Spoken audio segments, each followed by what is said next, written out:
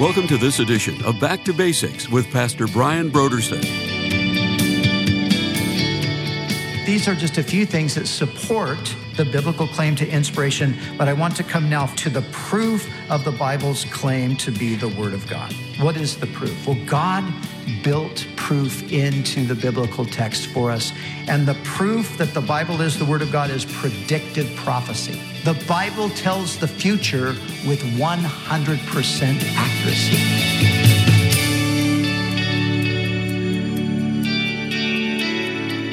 Today on Back to Basics, Pastor Brian continues his study in the book of Ephesians. Join us as Pastor Brian begins his teaching on Ephesians, chapter 2, verse 20, in a message titled, The Foundation of the Word.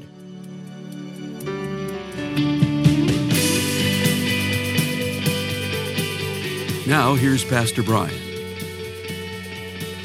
All Scripture is given by inspiration of God, or as I said, God-breathed, and is profitable for doctrine, for reproof, for correction, for instruction in righteousness, that the man of God may be complete, thoroughly equipped for every good work. So this is what we believe as Christians. We believe in the inspiration of Scripture. But some people would say, well, that's just circular reasoning. You're using the Bible to support your argument. You're using, just because the Bible says it's inspired, you're saying, well, the Bible says it's inspired, therefore it's inspired. But it's not really like that.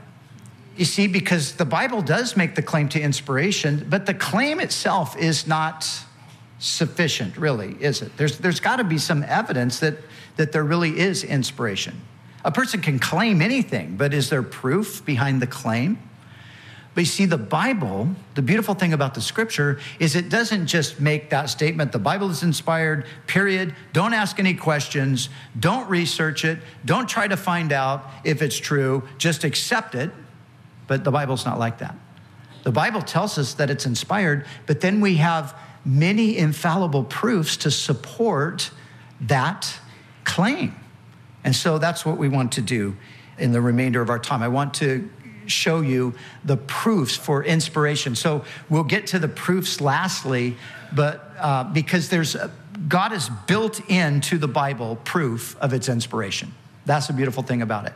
He's built it right into the text itself.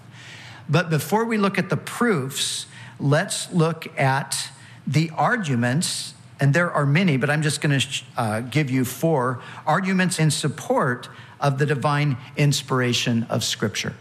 So these arguments that I'm going to present right now, they do not prove inspiration, but I think they bolster the case. They lend support to the argument. So the first is the indestructibility of the Bible.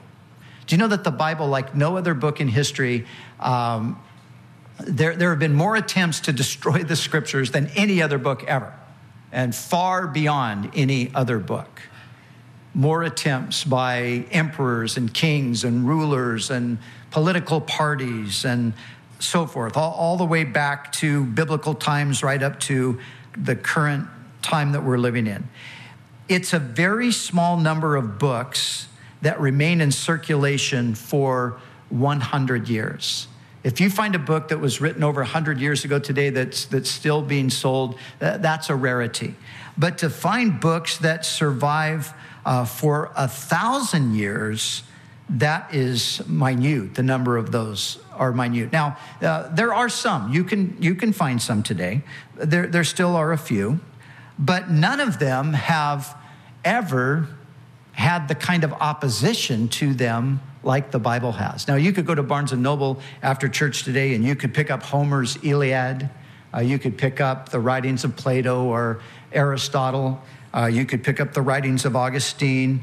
So those books have survived more than 1,000 years, but there was no great effort to wipe those books out. There was never a time when an emperor said, we've got to get rid of the Iliad, Homer's Iliad. We've got to destroy that. We've got to find all the copies and burn them. But that's exactly what the Roman emperors did with the Christian Scriptures. So here's the amazing thing about the Bible. It is today, in the 21st century, the most distributed and the best-selling book. of all time. It remains. Year after year, the Bible is the #1 bestseller, and that just goes on and on and on. And it not just being sold, but distributed and sought after. So the indestructibility of Scripture, the many efforts to destroy the Scriptures have failed. I think that that's a significant argument in favor of biblical inspiration, although it doesn't prove it. But there's also the historical veracity of the Bible. The historical veracity, in other words, that the Bible is accurate historically. Now, this, many intellectuals, many scholars over the years have come against this idea and said that the Bible is full of historical errors. And many, many attempts have been made over the past couple of hundred years especially to disprove the Scriptures and to show that they were historically inaccurate. But as a Time magazine article said some years ago, after more than 2 centuries of facing the heaviest scientific guns that could be brought to bear, the Bible has survived and is perhaps better for the siege. Even on the critics' own terms, historical fact, the Scriptures seem more acceptable now than they did when the rationalists began their attack. You know, there were all of these kinds of things that came out like, the Bible mentions people that never existed, places that never existed, peoples that never existed. And, these were the claims, and the academic world, of course, bought into it and supported it and promoted it. And oftentimes many just average Christians were duped by it, and some lost their faith over it. But all of these things have been refuted. You know, they said there was no such thing as Pontius Pilate. It didn't exist. And then they discovered a stone with Pontius Pilate's name written on it, right in the very area where he was the governor. They said that there was no nation of the Hittites. That was a fictitious nation that the Bible writers just made up as part of their mythology. Then they found the great empire of the Hittites. They said Moses could never have written the books that are attributed to him because there was no writing at the time of Moses, they said. And lo and behold, they found a massive library that predated Moses by 600 years at least, going back to the time of Abraham. And so these are the kinds of things. And as the article here, quoting from Time magazine, says that even on the critics' own terms, historical fact, the Scriptures seem more acceptable now than they did when the rationalists began their attack. So there is not one thing in the Bible that anybody has ever proven to be wrong historically. All kinds of theories about why this, couldn't be the case, but no one's ever proven anything.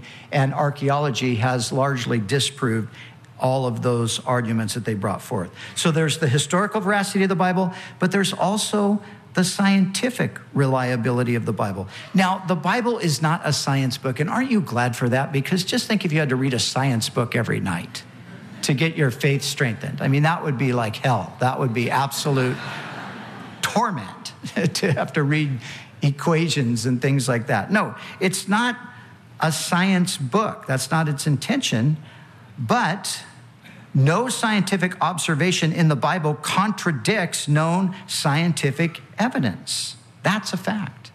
Every other ancient religion had certain unscientific views of astronomy, medicine, hygiene, and a number of other things. But the Bible is absolutely free from those scientific absurdities that were common among the other religions.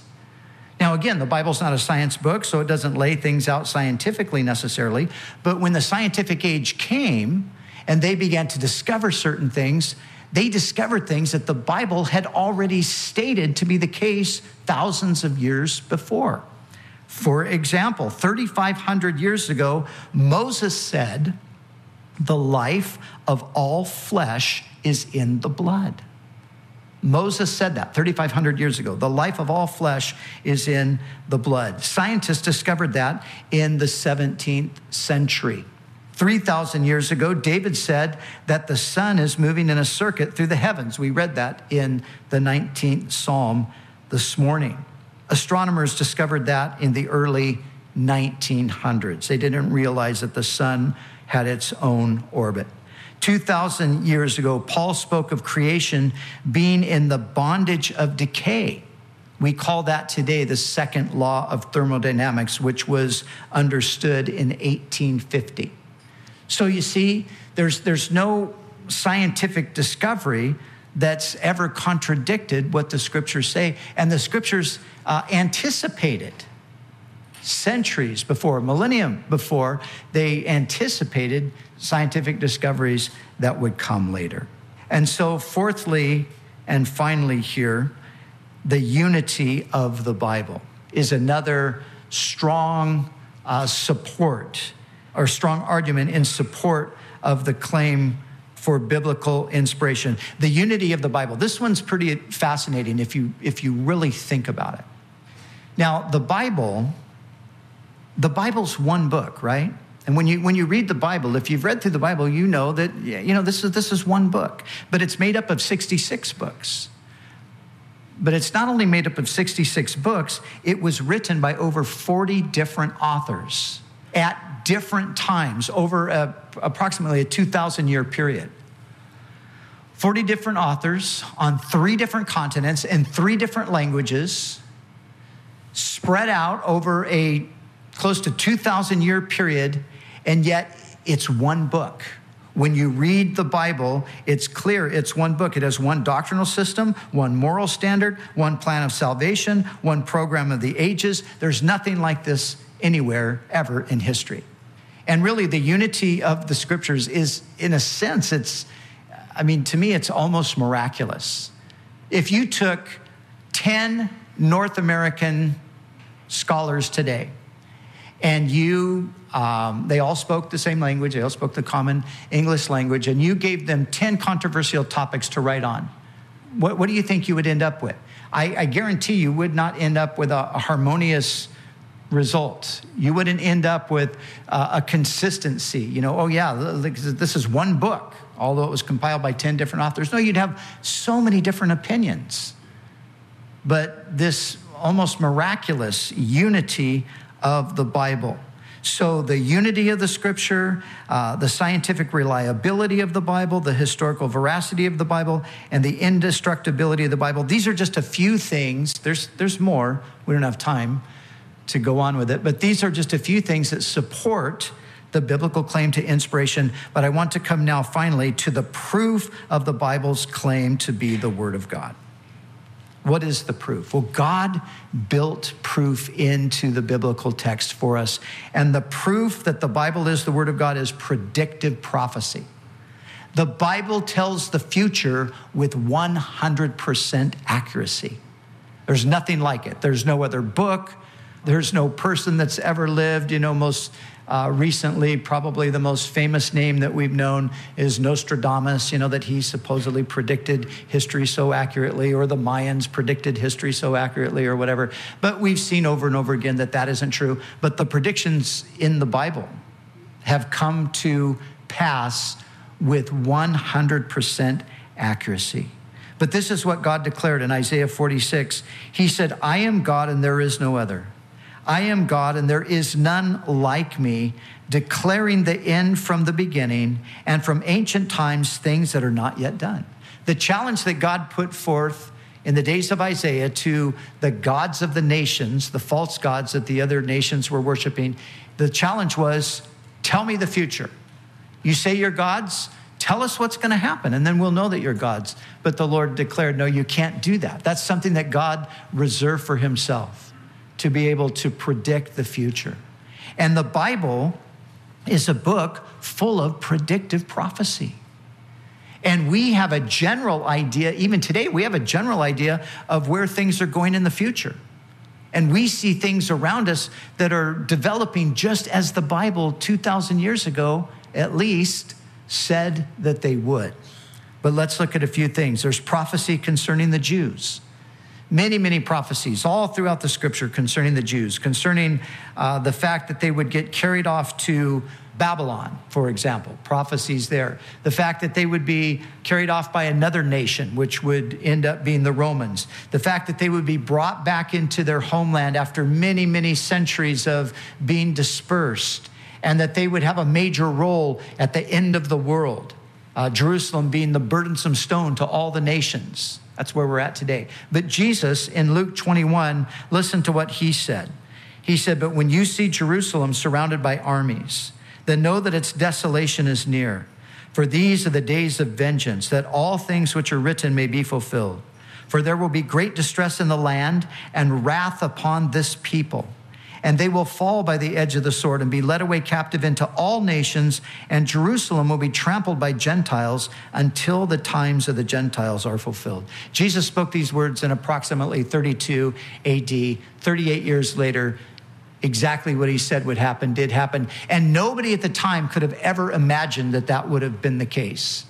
In the same context, the disciples with Jesus, they were looking at the magnificent temple that Herod had built, one of the 7 wonders of the ancient world, and they were admiring it. And Jesus said, as they're looking at that, he said, you know what? Not one stone is going to be left upon another here. They couldn't believe it. What do you mean? How could this thing even be torn down? That didn't seem possible. And even at the time, politically, the Jews had compromised with the Romans, and they lived in relative harmony. So there was nothing to indicate at the time that Jesus uttered these words that the destruction of Jerusalem was just 38 years away, but it was. So, predictive prophecy. But predictive prophecy, much of it, if not the majority of it, has to do with the Messiah. Hundreds of messianic prophecies are given in the Bible, and these messianic prophecies have been fulfilled by Jesus. You know, Jesus didn't just come as this person that just showed up in history, said, I'm the Son of God, worship me. Some people think that. You go, well, why should we believe that Jesus is the Son of God? He just showed up and said he was, and everybody says, yeah, he's the Son of God. No, it didn't happen that way. Hundreds of predictions preceded his arrival, going back hundreds and even thousands of years. That's what was happening. So we have to realize that these prophecies, they're the built-in evidence. Now, it is mathematically impossible that these things could have been predicted and fulfilled coincidentally. Now, they say that some 300 prophecies were fulfilled by Jesus during his first coming. But let's just take 100. If we take 100, what is the likelihood that one person could come along and by coincidence fulfill just 100 of these prophecies? How likely is that? Well, Dr. Charles Ryrie said, according to the laws of chance, it would require 200 billion Earths populated with 4 billion people each to come up with one person whose life could fulfill 100 prophecies accurately without any errors in sequence. Yet the scriptures record not 100, but over 300 prophecies that were fulfilled in Christ's first coming alone. So you see the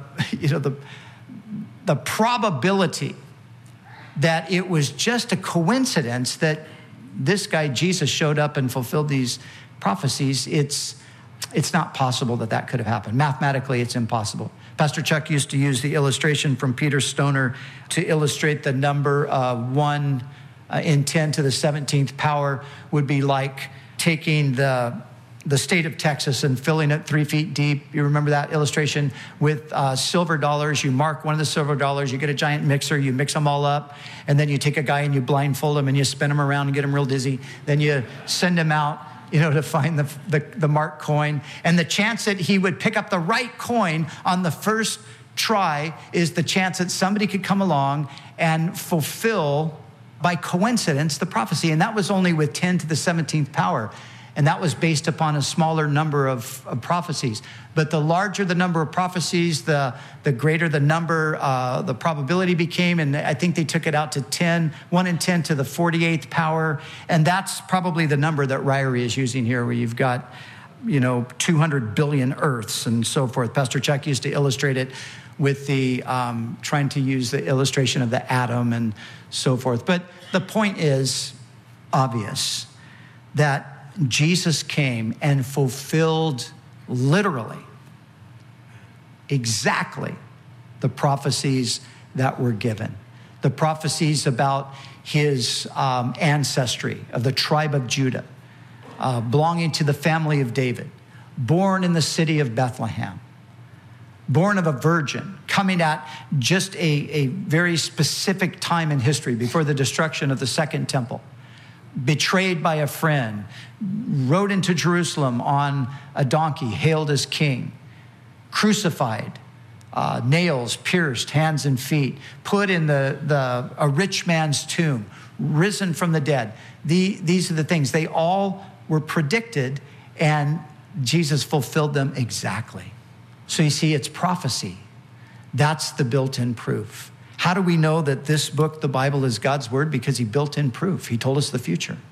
He told us what was going to happen, and it has happened just as he said with the Jews. It's happened just as he said with Jesus, and we see it developing, that it's happening just as he said toward the end of time. We're seeing the world, everything coming together just the way the scriptures said that they would.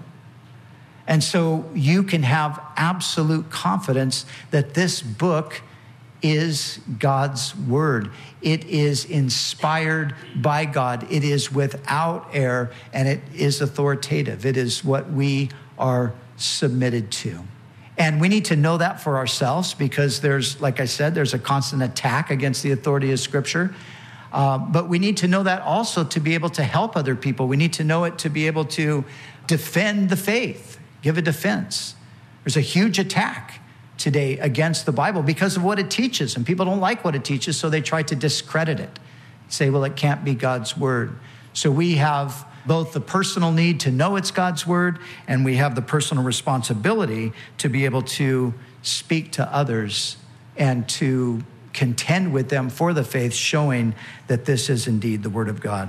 So in closing, I want to quote to you from the Prince of Preachers, Charles H. Spurgeon, and listen to what Spurgeon said. And this is not hyperbole on his part, because this is the heart of this man, Spurgeon. If you've ever read him, you know that this is absolutely exactly how he felt, and I agree with him. He said, "If you wish to know God, you must know his word. If you wish to perceive his power, you must see how he works by his word. I hold one single sentence out of God's word to be of more certainty and of more power than all the discoveries of all the learned men of all ages. I would rather speak 5 words out of this book than 50,000 words of the philosophers. Remember that our Bible is a blood-stained book. The blood of the martyrs, the translators, and the confessors is on the Bible. The doctrines we preach are doctrines that have been baptized in blood." Listen to what he says finally. "If the whole of us went to prison and to death for the preservation of one single sentence of Scripture, we should be fully satisfied in making such a sacrifice." That's not hyperbole. Spurgeon believed that absolutely. And it's true. It's true. 5 words are of more value than 50,000 words of the philosophers. This is God's word. And we can bet our lives on it. We can stake our lives on it. And all of the attempts by men to refute it and to deny the historicity and all of those different things, they've all continued to fail, and they will continue to fail because God has spoken. And we have it right here in the pages of the Scripture. All Scripture is given by inspiration of God. And we can entrust ourselves to the authority of the Word and have absolute confidence that it's going to carry us through life, and it's going to bring us through even death itself.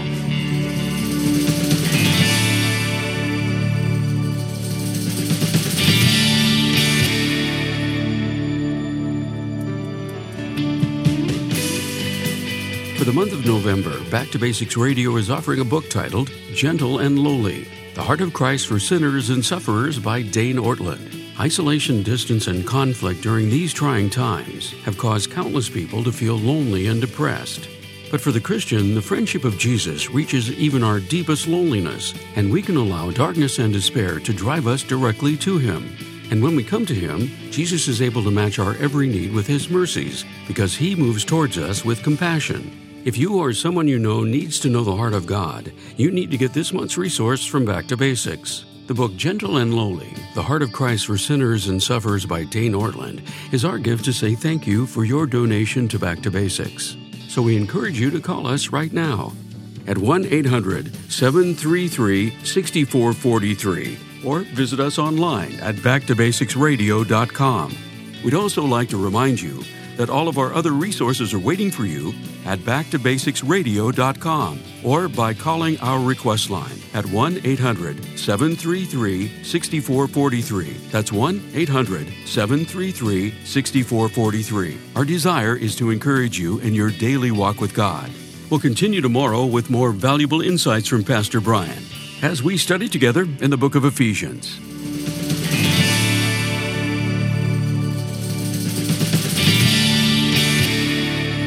Back to Basics is the preaching and teaching ministry of Calvary Chapel, Costa Mesa, California.